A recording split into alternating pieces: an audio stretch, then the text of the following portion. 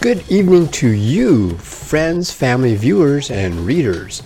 We're at the dawn of a new year, 2022, and so I'm just checking in and just to recap 2021.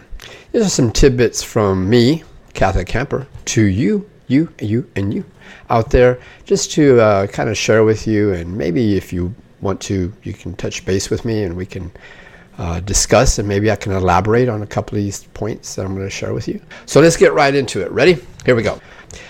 So this past year, in March, my life changed due to some health issues and, of course, pandemic protocols. That's always some challenges in whatever we're doing.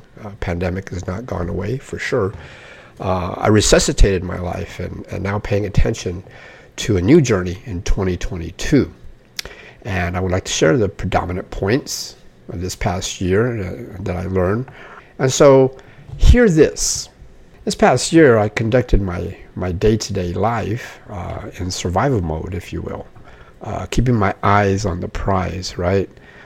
Keeping the fire burning, if you will. And then, of course, just kept trying on everything that I did. Almost like a perfectionist. This year I conducted that, and it started to weigh me down. However, I am not created to survive. Instead, I am created to thrive, right? For example, in mid-2021, I chose a conversation partner to help me talk out the life's dilemmas, right? I also chose a specific time out of the day for prayer.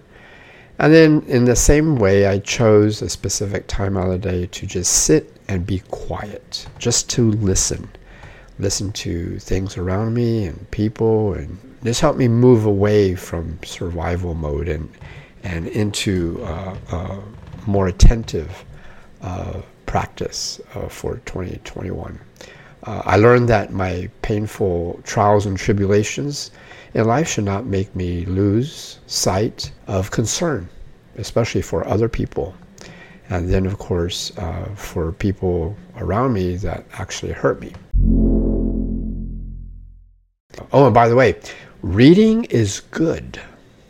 And I will tell you, I found some really 4 books actually that have illuminated my year. And I'm going to share those books with you right now.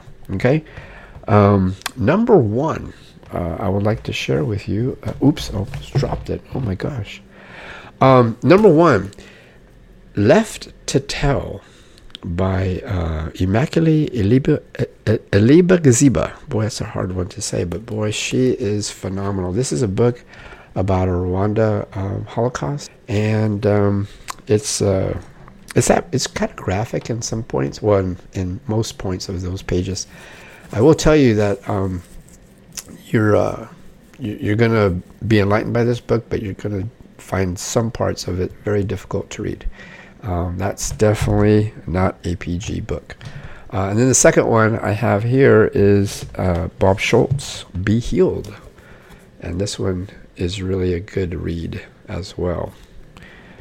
My third book here is Lead with Humility by Jeffrey Krams. And to be honest, I'm reading actually that book twice. Can you dig it? And then the last one, which is kind of fun, it's a children's book. And this one's called The Everyone Belongs by the United States Conference of Catholic Bishops. This is really good. This is for children, but I guarantee you it's also for adults, if you will. Well, I'm going to close here by saying thank you so much for this past year, for just paying attention to videos and blogs and giving me shout outs and at times challenging me in things that I write and that I do. I really do like that.